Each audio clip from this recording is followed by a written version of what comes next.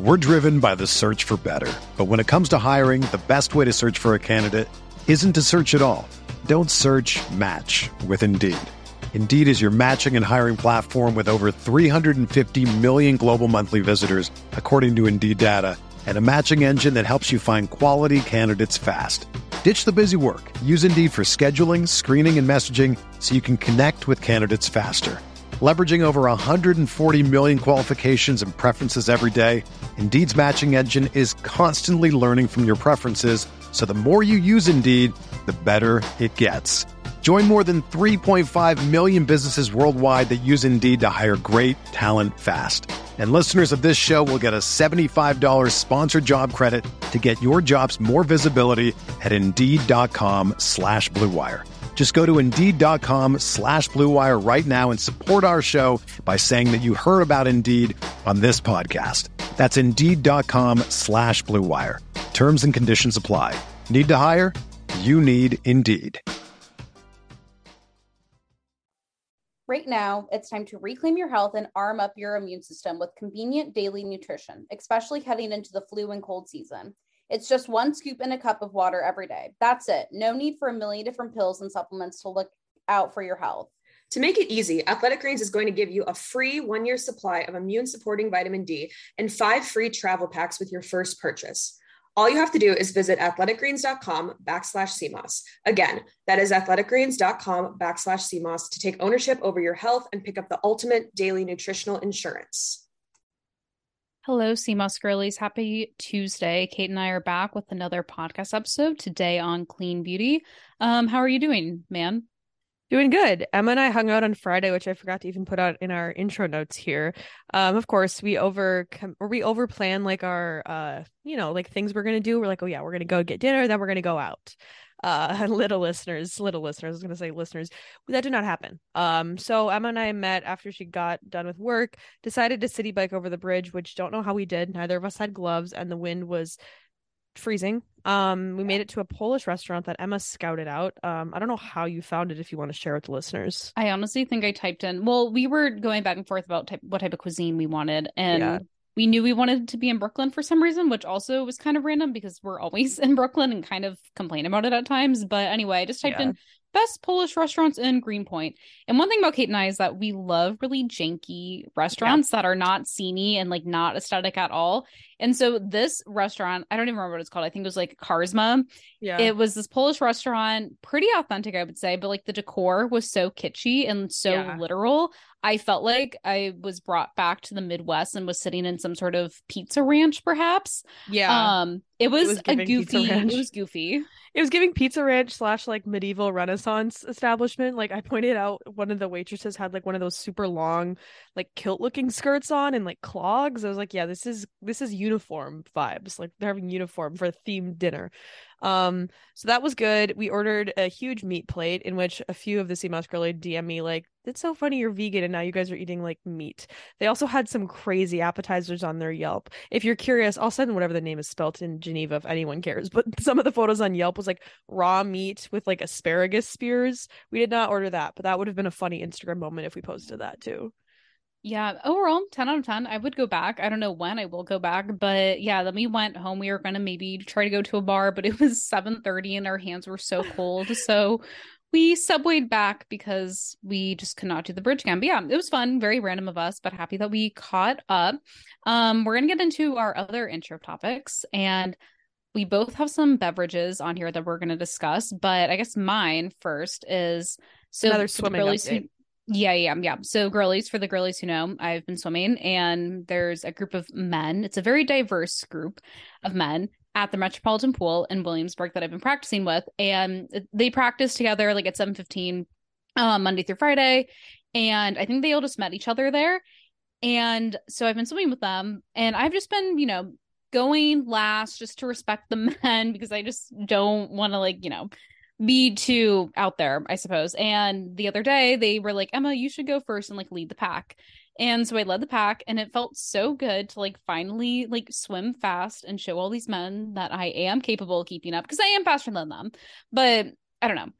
And yeah, I have new friends now, and it's so special. They're goofy cats. I'm definitely the youngest. They're all like in their 40s, but I for some reason get along really well with older people, especially of that age group, which is, I don't know, sad perhaps, but yeah, it's a good time. Love to hear it. My next bullet is I'm entering my woo-woo era. So I posted on my Instagram today, picked up this book that I've been wanting to read for a very long time. It's called Why Woo-Woo Works. It's by a guy that got his PhD in chemistry and worked in the pharmaceutical industry. He kind of opened his mind up to alternative modes of healing, things like Reiki, crystals. I'm about like a fourth of the way books into the book, so I'm not that far yet. But he goes through like the myths that typically come from the Western establishment about alternative modes of healing. And it's very interesting coming from his perspective, right? Like he's been in the pharmaceutical industry. He's thought that like all of this stuff is crazy. And now he's like, wait, the efficacy around this stuff is really good. The intro talks about the power of like placebo, and I've been really harping on that point of pain because I'm coming off an injury, obviously, and not trying to make it my whole personality, but I've been learning a lot about pain regulation and what's the difference between pain and injury. What's the different, like, what's the mind body connection really when it comes down to injury? As you can imagine, like, if you guys listen to Health and Wellness podcast, they always talk about inflammation, and like injury is a form of inflammation. So I've obviously been going around like the supplement rabbit hole that way. But another thing that I was listening to is the Ezra Klein podcast had an episode about pain, and the author wrote this book that was kind of differentiating like what injury is, what pain is, how much of it is your mind. Like they've done a lot of studies of like if you don't focus on your pain and you make yourself busy, your actual pain tolerance goes up. And like I said back in that book about like the power of placebo. So like if I were to go, let's say, buy some fancy extra strength like turmeric probably has healing properties, but if I had a placebo pill that I thought it was some really powerful turmeric, it would help me out. And there's significant research saying that like this can help people with chronic pain and people with different injuries like get out of it faster. So it's been really interesting for me to like kind of push my mind. Obviously, like physical pain, like on paper, like I have a stress fracture, so there is something there. But it's just been a really interesting way to think about it. I've also been getting in my like true white man, like health bro shit of like listening to David Goggins, who's like, if you don't know, like an ultra marathoner, like very extreme, like freak athlete. And then also like Wim Hof and like the Wim Hof method around like breathing. So those things have been very interesting. Like Wim Hof, for example, he sat in an ice bath for 2 hours. There's a study that they gave him bacteria of E. coli, and he presented no symptoms on like blood results of like having the pathogen, like when it was given to him and stuff like that. And beyond just him, he started doing like coaching because people are like, okay, well, you're just a freak guy that can do all this stuff. He coached like 12 people and none of them had the E. coli thing either. So I don't know. It's just been interesting to like challenge kind of like what we know about our body and like get to know your body more, because I think a lot of times with injury, pain, disease in the Western medicine, establishment, it's often like take this pill to get rid of the pain. And we don't think about like why pain manifests and what else you can do about it. So yeah, if you're looking down any like rabbit holes of pain literature, I got you, girlies. I've been listening to all of it and it's been very interesting. Love that. But I feel like these are all new interests for you. Yeah. Very cool. Yeah, I might have to try that book out. I am trying or forcing myself to enter back into my reading era, and it's difficult. I was talking to someone earlier today about how difficult it is because we all probably have undiagnosed ADHD because of TikTok, and we all need to like be doing things constantly. Yep. But anyway, I want to also talk about the Coconut Cult banana bread yogurt because we both got sent that from Noah, and I swear, just every single time I get a new yogurt from the Coconut Cult people, my love for them just grows more and more and more. And this is my PSA to the Sea Moss girlies that if you are able to afford it, definitely buy it. It's probably the most like highest quality probiotic yogurt on the market, I would say. And it's definitely, I treat it more as a supplement versus like an actual food source. So you can think of it that way to kind of justify the spending cost. But I decided to actually make my own coconut yogurt because it's pretty easy. And I was like, you know what? I wanted never ending supply of try my own tasty yogurt.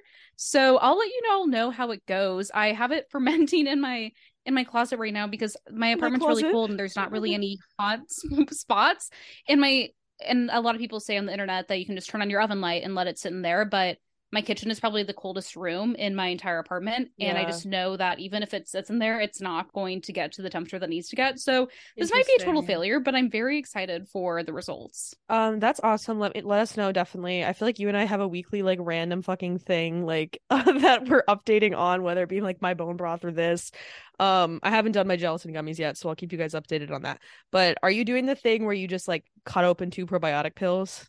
Is that your method? Well, because Noah from the Coconut Cult, he actually has a guide on how to make your own coconut yogurt, and it's basically that process. It's taking some sort of coconut base. You can add whatever flavorings you want. So I did the cacao, and then I think some like coconut sugar, and then you do like freeze dried probiotics. So for anyone who's going to make probiotic yogurt, you definitely want it to be something that's like shelf stable versus one that's to be refrigerated, because it's going to be sitting out of refrigeration for like 48 hours and you want it to still live. And then you just let it ferment. Yeah, I definitely tried this in high school when I was 17, and I don't think it worked in any way. It just tasted like something rotten when I got it out of its little fermentation station. But I don't think I had quite the brain cells that you and I have now. So I think I'm looking forward to it. My last thing is I just like on a little bender when it comes to the health and wellness like supplement thing. I think your point about this will come up too, of like wanting to actually have health products. Like I looked at my pantry the other day and I was like, all I have in terms of like condiments and spices is like Mary's crackers and like 1 nut butter. Like I don't have a bunch of things. And this is not me saying you have to get a bunch of things, but I like just wanted to live my health and wellness truth. So I got a paycheck and I was like, I'm just going to go to the health store and like buy the things that I always look at and then I never get. You know what I mean? Like instead of going and buying a new dress, I bought new supplements and new pantry things. So one of the things I got is beetroot juice. It's one of the most studied compounds when it comes to I think it's nitric oxide, which is something that helps endurance athletes keep oxygen in your lungs and muscles for longer. Not lungs, muscles for longer. So that's been one that's just like for athletic performance. The next one, L-glutamine, back on that train. I was listening to a podcast about joints and ligaments and stuff like that. Recommended that. Tart cherry juice, came across that again for the sleep protocol across a lot of people. Like tart cherry juice, I need to make a meme about it because I think it's having a little bit of a moment right now. But also like our window in our echo chamber is probably pretty small, because I thought cottage cheese was having a moment, and I'm like, oh wait, that was just the 2 people that you and I both follow, I guess. And then liquid turmeric, I've had, like I've bought like turmeric pills before, but I bought liquid because I was like, I want to put these in my gelatin ice cube tray things. So those were my fun purchases of the week. Just spending a cheeky little like $100 on some supplements. Yeah, tart cherry juice does slap. I have been still drinking my bedtime cocktail. I have another beverage too. I've been drinking matcha a lot more. I don't know why, but I like had the craving for it. And I decided to do the coconut butter matcha, which I know Cap Beauty kind of popularized. For girlies who don't know, Cap Beauty, Kate used to work there in their West Village location, but rest in peace. It's basically just a hippie, clean beauty, like health and wellness blog website. That's the best way to describe it. It was half also it had like a spa, so it was like the employees, it was half like estheticians and then half just like retail girlies. So yeah. But anyway, they're obsessed with putting coconut butter in their beverages. So I've been doing that with coconut butter, honey, collagen, and then all my random adaptogens that I've been getting from Duels because they're dirt cheap. And it's been really good. And yeah, it's been nice to not be so heavily reliant on purely coffee. I definitely feel that the whole, matcha giving you sustained energy is actually, in fact, true. Wow, I love that. I definitely have some matcha from Gold from a long time ago that I've never used. So maybe I get in my matcha. I've just been bone broth, I've been ollie popping, I've been kombuchaing, and I don't know why I'm adding ing like they're verbs, but those are my like beverages. And I thought about making a TikTok. I saw someone do it of like, here's all the beverages I've drank throughout the day, but I know the comment section would just be like, you're spending so much money on beverages. And I'm like, look, can I not make a cheeky video on the internet? Like, what the hell? So I didn't make that video, but if Sea Mouse girlies want to know, I'll let you guys know privately, I suppose. That gets into this episode. It's funny you bring up Cat Beauty because that was a lot of my introduction into health and wellness. As Emma said, it was like a hippy dippy clean beauty store. We also sold like snacks and foods, and that's where I learned about adaptogens and like clean skincare. I had to get to know every single brand that we stocked, like when customers would come in when I was working retail. And that's kind of when I learned, I think, specifically about adaptogens and about like Eastern medicine and clean beauty. I kind of worked in the store, and I'm going to talk about like stores that are clean beauty stores. You just kind of assume like everything is quote safe and good, and you don't really question it because like it was a small boutique, and so the owner decided like vetted the brands versus like a Sephora where they like let everyone in. So it was definitely an interesting dynamic, and I think once I worked there for a little bit, I kind of assumed like everything in here is good, like I said again, and I didn't really question like what the word clean meant, what the word natural meant, what the word organic meant until I kind of got out of it.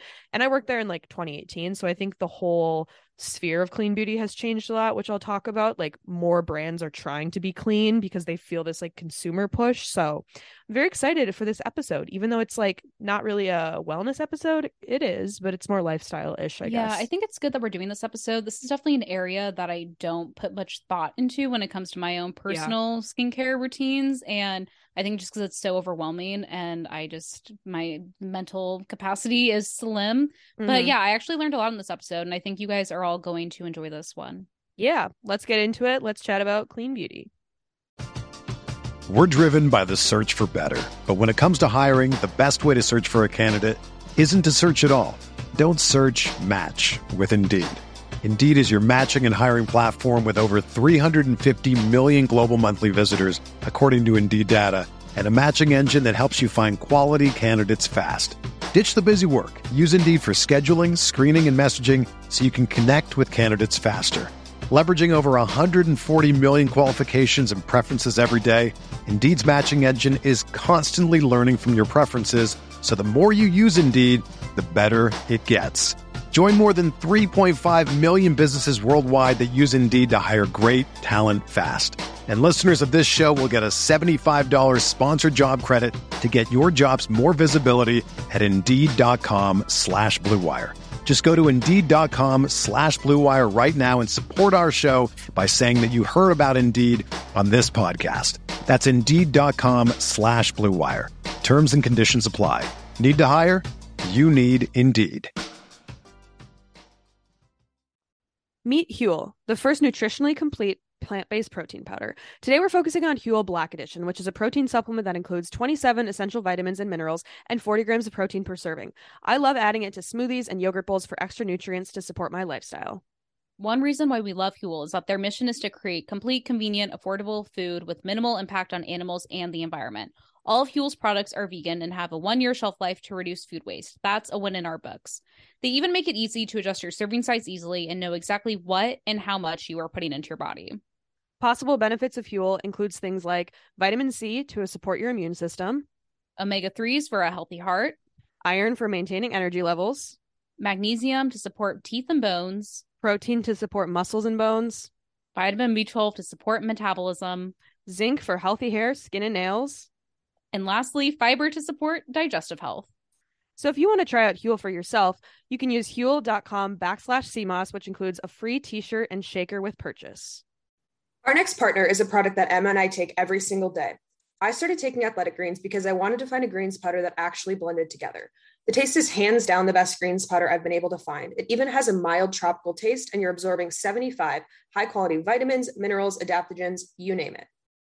For me, I started taking Athletic Greens because I wanted a supplement that actually tastes great. I've always known that taking a greens powder is a great addition to one's wellness routine, but I could just never get past the unpleasant taste. This completely changed once I started taking Athletic Greens. It tastes so good that I actually look forward to drinking it every morning, something I never knew was possible. Plus, Athletic Greens contains dairy-free probiotics, and let me tell you, my digestion has never been better. Another thing that Emma and I love is that it's the one thing with the best things. Athletic Greens uses the best of best products based on the latest science with constant product iterations and third-party testing. It costs you less than $3 a day. You're investing in your health, and it's cheaper than your cold brew habit. Right now, it's time to reclaim your health and arm your immune system with convenient daily nutrition, especially heading into the flu and cold season. It's just 1 scoop in a cup of water every day. That's it. No need for a million different pills and supplements to look out for your health. To make it easy, Athletic Greens is going to give you a free 1-year supply of immune-supporting vitamin D and 5 free travel packs with your first purchase. All you have to do is go visit athleticgreens.com/CMOS. Again, that is athleticgreens.com/CMOS to take ownership over your health and pick up the ultimate daily nutritional insurance. All right, let's talk about clean beauty. So I'm going to put on my politics hat for a little bit. I haven't worn her in a while, so sorry if I'm a little bit rusty. I'm going to talk about the history of Congress and laws and regulations and what's been going on with clean beauty. If you're coming from a context out of the side of the United States, I'll try to explain like government structures, and even it's a good refresher for everyone to kind of know how stuff works. So when it comes to laws around beauty products, they're obviously not going to be the same about supplements, which we have talked about in like every episode. So the laws around beauty products haven't actually changed since they were first put into law. And the first law on the books in Congress, which is a federal government branch in the United States, they passed the Food, Drug, and Cosmetics Act on June 25th, 1938. 1938 was like pre-World War II. It was like pre any sort of preservatives that we had. And you can imagine that most makeup that you can buy anywhere now was made after 1938. Like even if there was mascara in 1938, definitely not still using that same form of it. So the laws are extremely outdated. And according to the Environmental Working Group, which is a nonprofit group, which I'll talk about towards the end of the episode, the average woman uses 12 products containing over 168 different ingredients every single day. And it's crazy. Even if you take a bunch of supplements, you're not taking 168 different things. Even if you're eating food, you're not eating 168 ingredients in food. Even if you're eating processed stuff, like that seems extremely hard to get to. And so when you think about all those ingredients, right now it's on the consumer to know what you're putting on your body. So for an example comparison globally, the EU has banned over 1,300 different ingredients in cosmetics, and the United States has only banned about 11. So we are really far behind in the US as we are in many other things. And there's only a growing body of evidence from scientists and people that are studying the beauty industry that we need tougher regulations to catch up with like the times and all the brands now and like all the knowledge that we have about carcinogens, different toxic ingredients. So to start things off, there's no legal definitions for what clean, natural, or green beauty product is. So you might see on 2 different websites, they say that they're a clean beauty brand. They're using that in their own individual ways. There's no like definition of what that even means. So that's why a lot of these labels can be useless, but I'll talk about the ones that have a little bit of like substance in them. So recently, though, there have been a few bills passed into the Senate to try to get this industry regulated. Feinstein and Collins are 2 senators. They introduced what's called the Personal Care Product Safety Act into the Senate. It would empower the FDA to regulate cosmetics, which would help protect consumers against these harmful ingredients. As an example, they kind of gave like a 5 unsafe ingredients they wanted to target. And right now, as the law stands, the FDA cannot say that any ingredient in a beauty product is safe, this ingredient is unsafe, or this ingredient can be safely used at 1% of your product.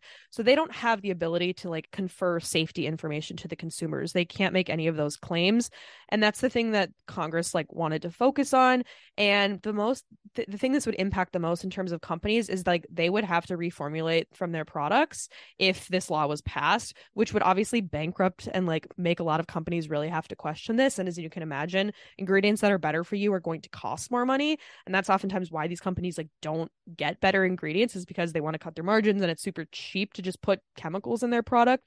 So that's kind of why any sort of bill in Congress that challenges capitalism like often doesn't become into law, because all of the makeup, there's like a huge coalition of lobbyists that all work for these like big makeup conglomerates that like don't want the rules to get changed.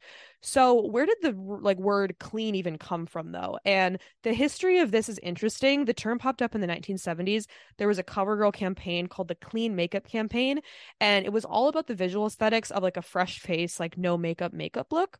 But fast forward to times now, the clean beauty word kind of has a new meaning to it, right? Like there was the launch of the brand Ren in early 2000s, and it was like the Swedish word for clean, which was like the founding of this company. And as you can see now, I think the biggest difference between like early 2010s is now, when I think of clean, natural beauty, you think of hippie granola stuff. You think of someone putting like honey on their eyebrows and calling it like boy brow. You know what I mean? Like, it's not sophisticated. And now in 2023, the clean brands are still looking as competitive to the most toxic brands out there. Like, I'm thinking of Say Beauty, like their packaging is like beautiful, and other ones we're going to mention in the end. It's really changed the landscape. And I think another, the natural beauty and organic beauty market is supposed to reach about a value of 22 billion by 2024. But now I think after brands have gotten more technical, like brands that didn't give a fuck about clean beauty and consumer safety have to. Almost every brand feels this consumer pressure to know what's in your product, to have this transparency. And even if brands don't end up changing their products, they sure as hell virtue signal. Like, that's kind of a thing. I listened to a podcast about progressive change a long time ago, and it was talking about this idea, like, what do you feel ethically if, let's say, like Chick-fil-A has a pride flag, but you know that they are closed on Sundays, like has a history of like homophobia in the company, but yet they wave a pride flag. Obviously, that's shitty in terms of like the marginalized groups. Like, it's like a haha, like we're not actually like a company that supports our values. But it is interesting to look at the fact that companies that do have bad practices, discriminatory practices, feel a pressure to look like they give a fuck. That pressure wasn't there 10 years ago. It's not a good thing. It's just like an interesting thing that I think with clean beauty, all these brands have to like care about it now. And kind of the history of brands in the sphere. It started with a lot of small indie brands in the clean space. Think of like Tatcha, Drunk Elephant, Indie Lee. They could have this loyal following of like the people that were really curious about ingredients and transparency, but these brands on their own really could not make a dent in the entire beauty industry. And so now these brands have kind of banded together in a certain way, kind of like a fuck you to all the brands that don't care about consumers. And now they're kind of eroding this dollar share of legacy prestige brands. And I think it originally, the messaging of these brands kind of started as like non-toxic, pure, safe, but now it's kind of moved to clean as like the biggest word around it. Another thing in kind of the historical context is like this kind of paralleled with the clean eating movement in the early 2010s of like, I don't want to have processed sugar, I don't want to have artificial things in my body. And I think that also helped clean beauty take off, to have that kind of happening in the health and wellness industry and like the food politics, diet culture, whatever the hell, because people could pair two together. It was kind of this feeling of what clean is, and that's why it kind of focused people away from like, what does the definition actually mean of clean, like when a brand slaps that on its product. And now, we have like Sephora is forced to have a clean beauty section, but there also are these like clean only beauty places like Full Lane, Credo, Detox Market that showcase particular brands. Now getting into the buzzwords, which is kind of the brunt of this episode, that clean beauty is kind of not really what you think it is. There's a consensus among the industry people that say that clean refers to a product that favors natural ingredients, yet often incorporates synthetics that have been deemed safe for the people and planet. So what does that mean? Like, a clean beauty product doesn't mean that it is natural. It doesn't mean that it's organic, which is kind of hard to put your head in, because I think of all these buzzwords of clean, non-toxic, natural, organic, whatever, all the same. So clean doesn't really mean chemical free. It just claims to, quote, be natural and safe for people like that. So it's like natural. It's like the rectangle square kind of fucking thing, where it's like natural can be clean, but clean is not always natural. It's just free of certain man-made ingredients like parabens and different agents and shit like that. And so overall, if you're hearing this, like, okay, so is it all fake, or should I be worried? Like, it's obviously, there's a split consensus on this. There's been about 617 cosmetic markers that have reported using chemicals linked to cancer, birth defects, etc. But it's really important to consider the dose. Like, if you're taking a little bit of blush and putting it on your face, a lot of these chemicals are only dangerous in really high concentrations. So there's not a lot of scientific evidence to kind of say that the cumulative effect to like putting makeup on your face every single day is going to give you cancer. Like, we haven't had that like linkage yet. Yeah. And another word that I think is worth talking about is endocrine disruptors. Now, granted, this is not a marketing term that beauty brands are using when they're marketing their products, but it is something that's discussed in relation to beauty, and whether that's clean beauty or not clean beauty. This is largely, I think, discussed from like health and wellness professional people, or really like hippie natural freaks. What is an endocrine disruptor, though? These are going to be the man-made chemicals or natural chemicals that have the ability to mimic or interfere with the body's hormones.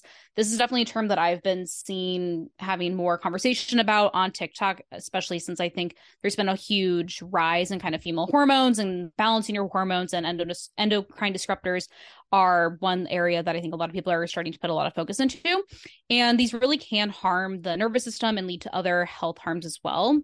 The issue, though, is that like testing and assessing the public health effects is a huge challenge when it comes to endocrine disruptors, because we're exposed to multiple endocrine disruptors on a regular daily basis. AKA, then it's like really hard to drill down on which specific ones are the most harmful or which ones lead to what specific negative effects, because you could eliminate endocrine disruptors from perhaps your kitchen supplies, but then you might be exposing yourself to endocrine disruptors from your deodorant or from your mascara. And many chemicals that are found in beauty products do fall under the category of endocrine disruptors. These can include like toxic metals, parabens, phthalates, you name it. And really, it's like when the skin is exposed or absorbs these chemicals, they can interact with like hormone systems, influencing regulation and metabolism. So this is especially concerning for pregnant women. And phthalates specifically can target estrogen and testosterone receptors. So when you are buying whatever personal care product, whether it's beauty or skincare or even body care, definitely just like look out for phthalates or parabens on the ingredient list, because that does put you at great risk. Now, granted, I don't want to say that like you're going to fully be able to ever remove endocrine disruptors from your system, because we just live in a really shitty society where that's nearly impossible nowadays. But there are certain areas where you can limit your exposure to a certain extent. And then that gets into carcinogens, because this falls kind of under the same camp. And so there's the International Agency for Research on Cancer, or IARC, and they're an intergovernmental agency, and they're part of the WHO. And they basically collab and do a lot of cancer research. And they've basically have found that of the 113 chemicals or agents that the IARC considers carcinogens, which are basically type of chemicals or products or ingredients that can lead to cancer, 11 have been used in personal care products. And again, this is like a full list. I'm not going to list all of them because I honestly can't even pronounce half of them. But some of them are like coal tar, benzene, untreated or mildly treated mineral oils, methylene glycol, chromium, cadmium, and other compounds that are arsenic and castellane silica or quartz. And so all these carcinogens can pop up like in nail polish, mascara, shampoo, blush, scalp treatments, etc. There's a website actually called safecosmetics.org that provides a full list and kind of gets more granular into these particular ingredients and where they're most commonly found. So I definitely recommend going on there if you're wanting to maybe create some sort of shopping guide for yourself. But I think one thing to notice that like the most vulnerable populations, granted, yeah, are going to be everyone, but it is largely for babies, pregnant women, and women of color, mainly because with babies, this is like the early years of development for children. And then women of color are typically like aggressively marketed like heavily for certain products that are going to contain a lot of these chemicals, whether it's like certain like hair products or like skincare products. Yeah, to get into the next point, and this is kind of confusing, like I had to read this part a million times in order to get it. Cosmetics as a category are going to be regulated by the FDA, but they're not FDA approved. And here's what that means. So major laws do not require these cosmetic products ingredients, other than things like color additives, to have FDA approval before they go to market. So there's like the brand and there's the FDA. The FDA is regulating these private brands. But there are laws that regulate regulate the cosmetics market when it comes to interstate commerce, which is just like if you buy something in New York and you're shipping it to California. That's what it means in terms of the states.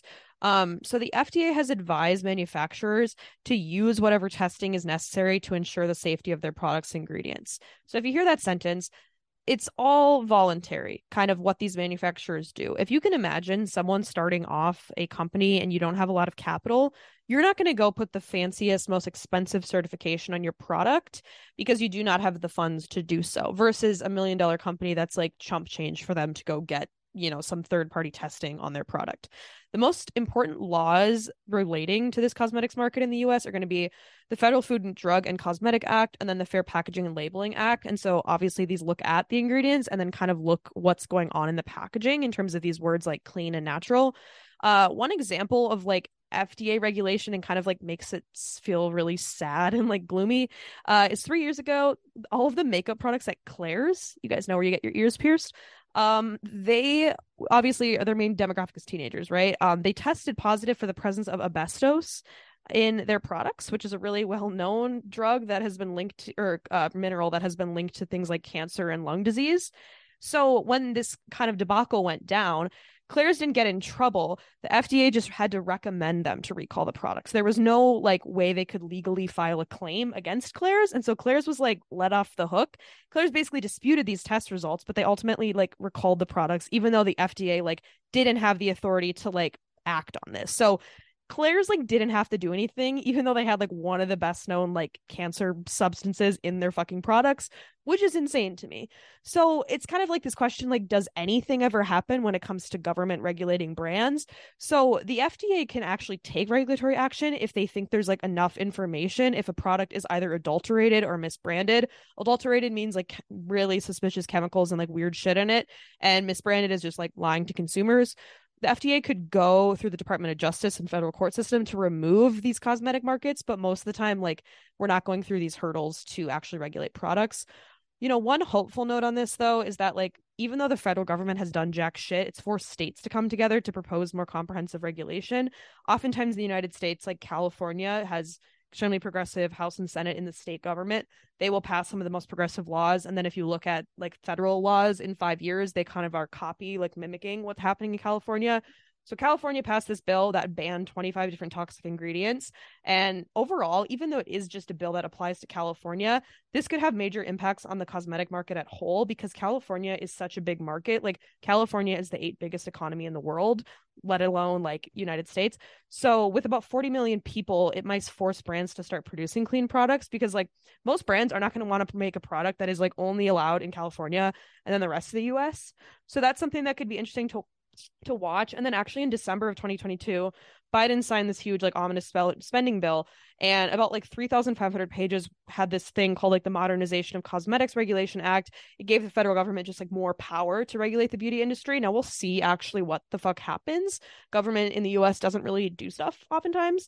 But it was like this advocacy work from the clean beauty sector to lobby Congress to like raise the standards and regulations.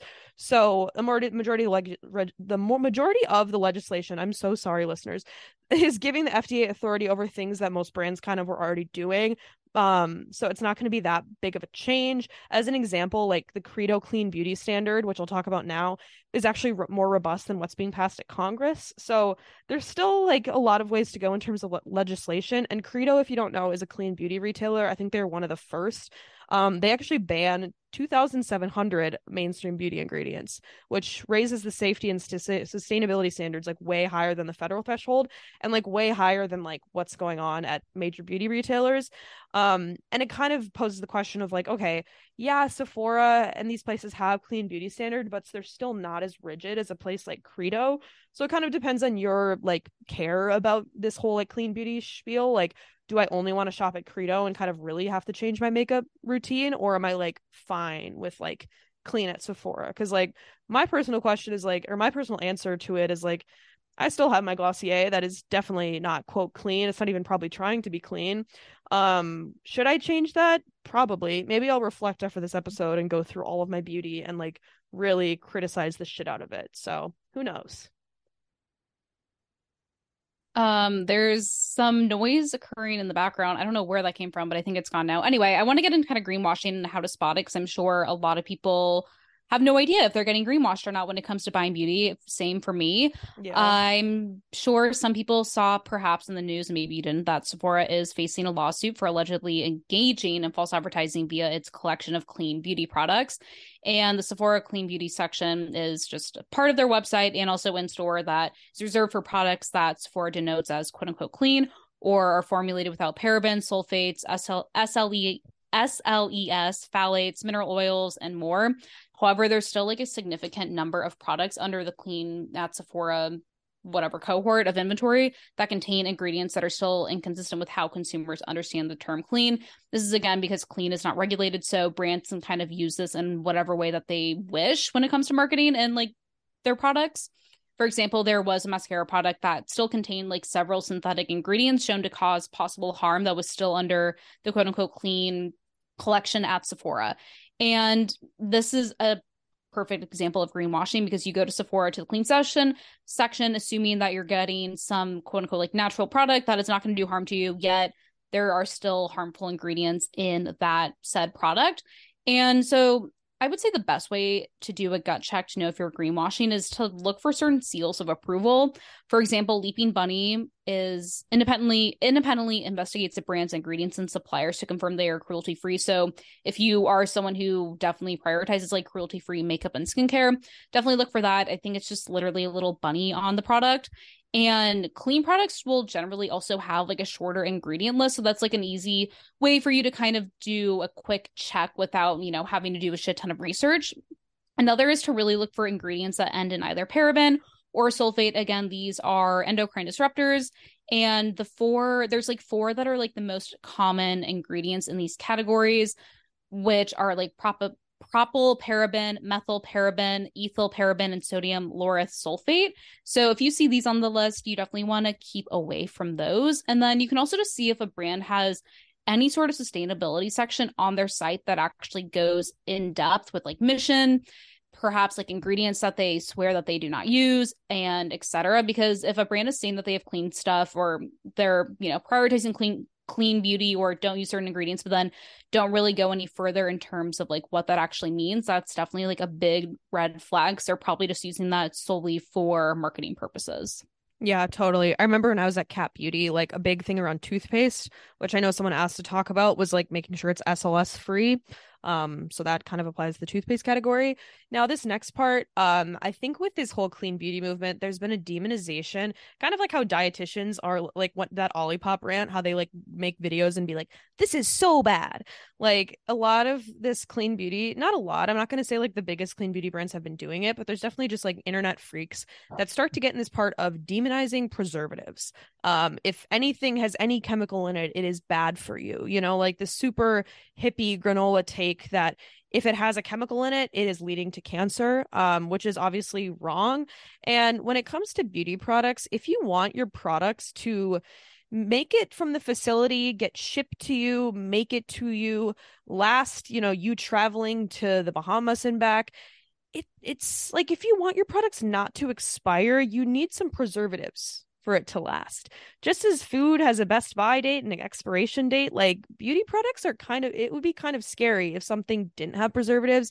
There's a lot of stuff that doesn't need preservatives, right? Like if you want to have like a Manuka honey mask, like, yeah, just put some honey on your face. Like I'm not saying everything has to have preservatives, but like, for example, Ilia Beauty, if anyone knows it, like their products, and I tried their slip tint, and I think I saw a TikTok about this because I was like, thank the fuck God, no one has ever spoken about this.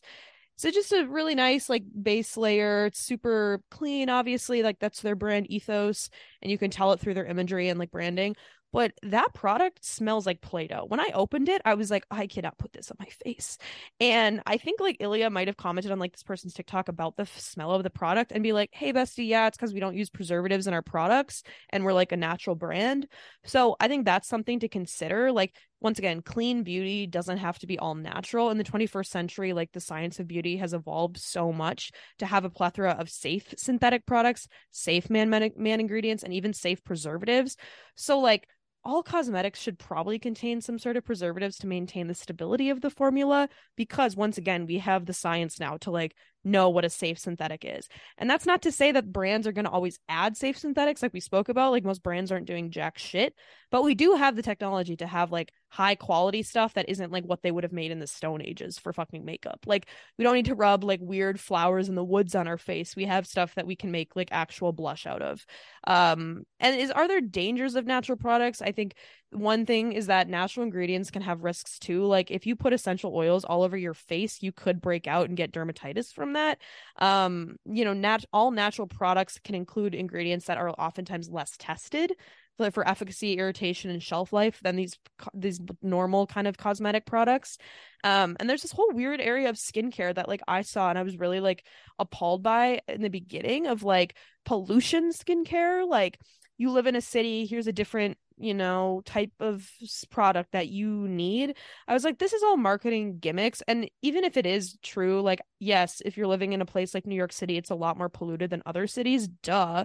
But the fact that it's like on the consumers to have some sort of panic about the fact that like since the 1970s, like we have just deregulated environmental shit and fossil fuels rule everything and billionaires have gotten so many fucking tax breaks, but I'm supposed to care about the fact that I can't afford some like fucking pollution serum thing.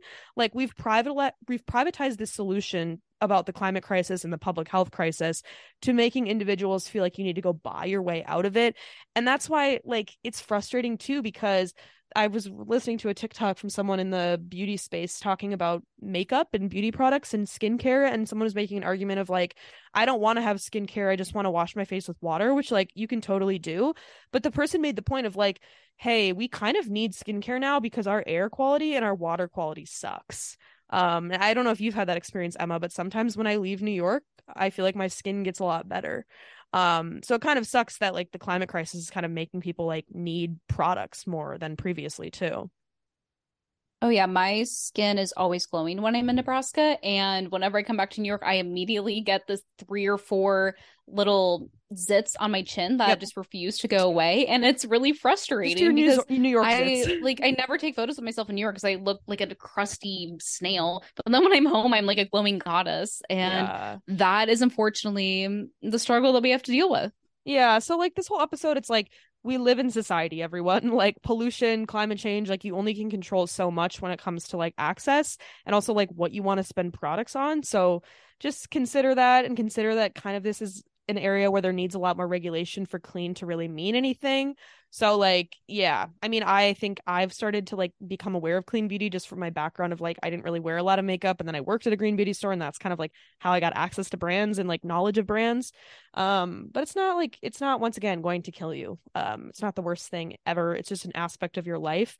If you want someone to follow that I really love her content, Charlotte Palomino, she's the co-founder of Do Skin. They're kind of famous for there's like under eye masks. They have a serum and other products now. She's a licensed esthetician and she's a really great presence on TikTok to talk often about beauty bullshit. And she went to school to kind of study all of the regulations and chemistry and shit like that goes into the cosmetics industry. So she's really knowledgeable on the fact. And then when it comes to looking into more research and information, maybe if you have a question, I would check out the Environmental Working Group. So they're a health advocacy group that I mentioned at the top of the episode. They've helped spearhead the clean beauty movement along with campaigns like in other lobbying groups against Congress. So they've probably had the most interaction when it comes to like laws on the books, I would say. Yeah, and then there's a few clean beauty brands that Kate and I both like. Obviously, you know, do your own research, vet for whatever brands when you are shopping. But a few that I like, Sarisha Beauty, they have a really nice facial oil. I think it's made by some woman by her own hands in Canada, probably in her little fucking kitchen.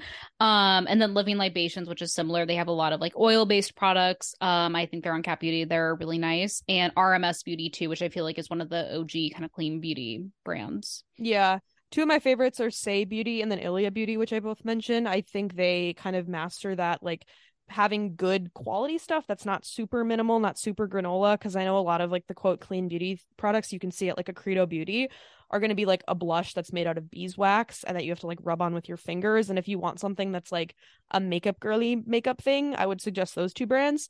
So yeah, that's the clean beauty app. I hope you guys learned a lot. Emma, I feel like I learned a lot. I learned a lot. Like I said, do not pay much attention to my beauty or skincare because I really barely use anything. My routines are slim to nothing. But yeah, I'm sure if there's girlies who are super into beauty and super into skincare, I'm sure you guys already know a lot of this information, or hopefully you learned even more. Yeah. And if you have any more information, obviously post it in Geneva in the podcast channel. We love seeing you guys chat in there. Always leave us new episodes and something. Like this is Emma and I are very fluid with like what episodes we think about. And, you know, having done 100 and something episodes, there's only so much we can chat about in this little world. That being said, I'm going to go get an Epsom salt bath. It's 7 p.m. Yeehaw over here on this Sunday night. How about you, dog? I'm either going to stretch or go on a walk. I haven't decided. I'm also going to make pickled red onions at some point tonight. Love that for you. Got the pickle red onion sesh. Thank you, lovely listeners. We will chat with you next Tuesday. For now, you can go like the memes and we'll talk to you then. Bye.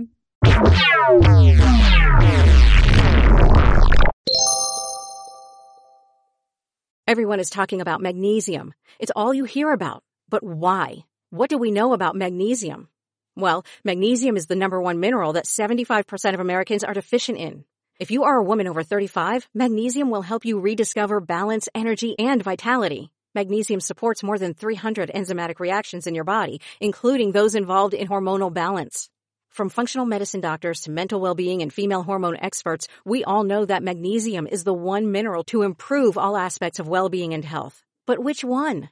Magnesium Breakthrough from Bioptimizers, the trusted choice recommended by leading experts with 7 best-absorbed forms of magnesium to ensure your body receives the support it needs for overall well-being. Go to bioptimizers.com/balance today and use code BALANCE10 for 10% off. Support your journey to wellness at bioptimizers.com/balance. Magnesium Breakthrough from Bioptimizers, your foundation to optimal health and vitality.